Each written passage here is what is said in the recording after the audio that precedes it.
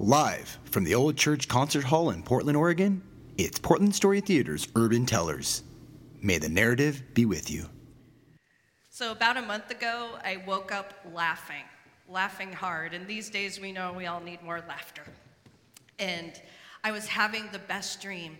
I was a little girl in a blue and polka dotted dress with a silk white ribbon around it.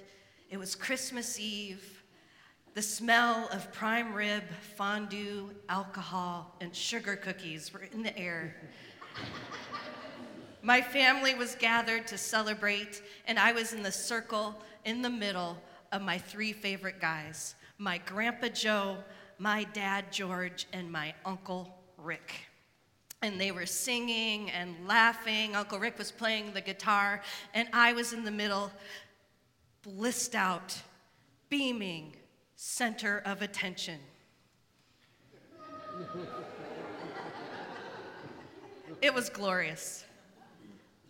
You know, that dream wasn't just a dream. I remember that Christmas Eve, and like it was the back of my hand. And my family didn't just celebrate that way on holidays. Most Saturday afternoons, you could find us at my aunt and uncle's in their kitchen nook with the rest of my family playing poker. And I say the rest of my family because my cousins were all quite a bit older than me. My aunt and uncle had 3 boys, and the closest in age was 10 years older than me. And my brother Chris was 7 years older than me. So they would be playing poker with their girlfriends, and my aunt and my uncle and my mom and my dad, and I would be under the table waiting for coins to drop.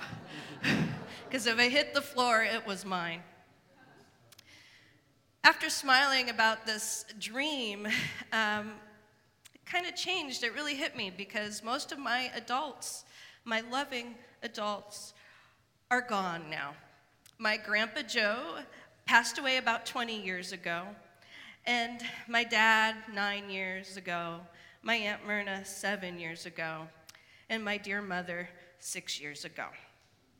The only one left of those crucial adults that helped raise me is my Uncle Rick. And when Uncle Rick passes, it will truly be an end of an era. Now, my mom and my aunt were sisters, and so my dad and my Uncle Rick became best friends, and they did everything together. They vacationed, they went motorcycle riding, hunting, fishing, visiting bars, general tomfoolery. My uncle and dad would try anything at least once. The couples even owned apartment buildings together at one time. And the other thing is that they were always dragging me around because I was always the youngest, and they were older. And you might think that I was an oops baby, but I really feel like I was the chosen one. The golden child, because I got something that those other kids didn't get, that precious commodity, time. My adults, my 2 sets of parents had time. Now, Rick, he was like a second dad to me. And he also had a lot more patience than my real dad. And sometimes my parents would drop me off at Myrna and Rick's to do homework, because when I did it with Uncle Rick, I didn't cry. And that's also why Uncle Rick taught me how to drive in Aunt Myrna's Monte Carlo. And Uncle Rick, when I finished a word problem and I got it correctly, he would say, "Very good, Pen." And when I spelled the word right, which is rare still, he'd say, "Very good, Pen." And when I parallel parked and rocked it, he said, "Very good, Pen." I adored him. I adored him so much when Valentine's Day would come around. For quite a few years, I made him super Valentine's cards, like super size. Puking with red and pink and lace, and when you open it up, it's just like X's and O's, even though I didn't understand at that time what X's and O's meant, and pop-up hearts. And I knew he liked them because he put them in his office. He hung them up with pride. And when I gave them to him, I'd be like, I love you, Rick. And I'd go in for a hug. And he would say, very good pen. See, even when I gave him a hug, he was just a little bit reserved. You know those people, and I'm obviously not one, and it's okay if you are. It's okay. But he was a little stiff, when you hug him, Uncle Rick not only helped me with my homework in school, but he also kept me in school. I had a habit in middle school of being sick every Monday. Anybody else? Yeah, okay, so you know. So I had a bellyache or a headache or an earache in my elbow, whatever. My mom would fall for it every time or just give in.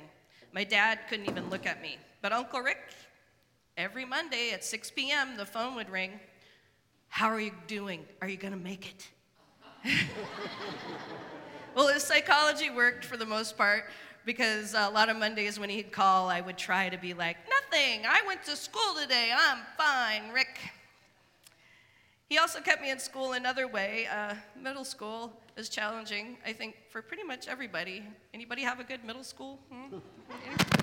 Okay. Okay, so it was hard, and Uncle Rick said if I keep my attendance up, that we could run Bloomsday. You're from Portland, so you don't get excited. I grew up in Spokane, and there's this beautiful, is it because I'm touching myself? Oh.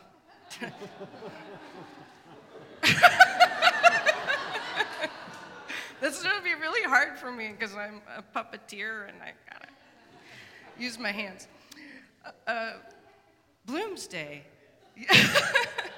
So Bloomsday happens first weekend of May. It's a fun run, and it's kind of like the Shamrock Run here, where it's super big. It's super big in Spokane. It's a rite of passage to run Bloomsday. And if you live there, you've either run or walked it to get the coveted.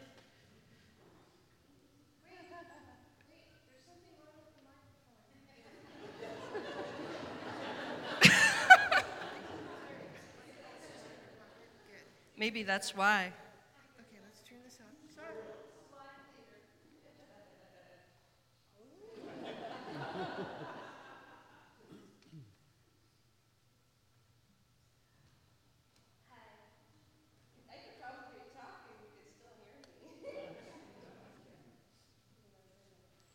Testing, 1, 2. Alrighty. Thank you. So you want to run Bloomsday? It must be me. Maybe I should do Myrtle.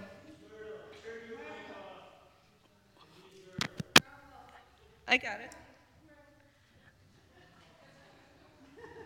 I got it.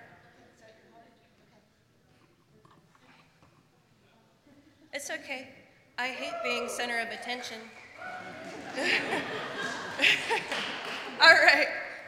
All right, so everybody gets these t-shirts at Bloomsday, and a lot of my classmates had ran Bloomsday and had these t-shirts, and I wanted one. And Uncle Rick said, if you keep your attendance up, we'll run Bloomsday together. And I love this idea because it meant that I got to Uncle Rick all to myself a couple times a week while we trained for Bloomsday. He came out to my parents' farmhouse and we ran on the gravel roads and we talked and we jogged, and he was just my favorite guy. We ran Bloomsday, we got the t-shirt, and it was fun. It was so much fun that Uncle Rick said, hey, why don't we this summer run a bunch of fun runs? And so Saturdays at my aunt and uncle's turned into Saturday mornings, let's run the fun run, get our t-shirts, go and have poker afternoon, dinner, and then end with singing, alcohol, not for me, and tomfoolery and silliness. And towards the end of the summer, Uncle Rick couldn't go to a race for some reason, but he had my dad take me anyway. My dad would always go and cheer us on anyway. He didn't run because he was a chain smoker. He's always at the finish line. Come on, Penny! Okay. Had to get that in there. Okay, so Uncle Rick couldn't go, so my dad put me at the starting line, and I ran fast. I didn't have my running partner, and I just wanted it over, and I got a ribbon. And my dad was like out of his head. He drove me to Uncle Rick's to show him my blue ribbon, and they both decided that for my freshman year that I should enter cross country and track. And so my dad took me down the next week, and I got on the cross country team. And I'm here to tell you that that changed my life. I don't think I'd be standing right here right now without that. I started winning races. I started, Rick and my dad, Myrna and my mom had time to come and support me at these races. I kept my attendance up at school, and lo and behold, my grades went up. Who knew? When you show up. I got a scholarship. And I could guarantee you that college was not in my future up until that point. I went to college, I ran there, did pretty good, a much smaller fish in a much bigger pond. And eventually got my early education, my teaching degree. I got a master's in education and a minor in music, which I found that love from earlier on in my life, from all the singing and silliness and tomfoolery. These things I use every day in my life. I'm a puppeteer, and I do educational puppet shows for children, and I use that tomfoolery, silliness, and singing every day. All these memories are coming back, and I'm like, oh God, I gotta go see Uncle Rick. Uncle Rick has Parkinson's and rheumatoid arthritis, and I hadn't seen him in a year, and it's really progressing. And so I decided we'd set up a trip and go to Spokane. We made arrangements, pulled up in the driveway, eerily empty. The kitchen nook, empty. We made our way through the door, let ourselves in, and went straight back to where I knew Uncle Rick would be in his chair in the living room. He looked so skinny and gaunt. The Parkinson's made it hard to eat, hard to swallow, hard to talk, tremors, hard to move.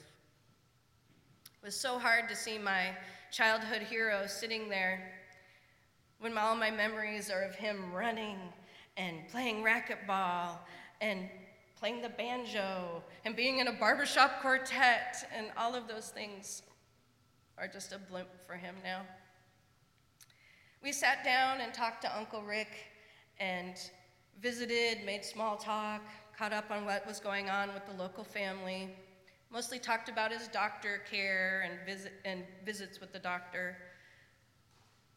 I could tell he was getting tired, so I wanted to make sure that I took the time to tell him about my dream. And after I told him, it took a second for him, but he said, "Those were good times, very good." He was tired, and I decided that it was time to go. And so I stood up, and I was on the couch, and he was in his chair right there, and I was just gonna lean over and give him a big old hug. But he would have nothing of it. He stood up from his chair, struggled. And as he stood in front of me, I gave him a big hug. And he hugged me back.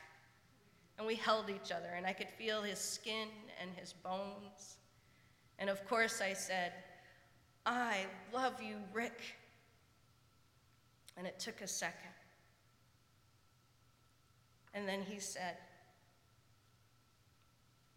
"I love you too, Penn." Very good.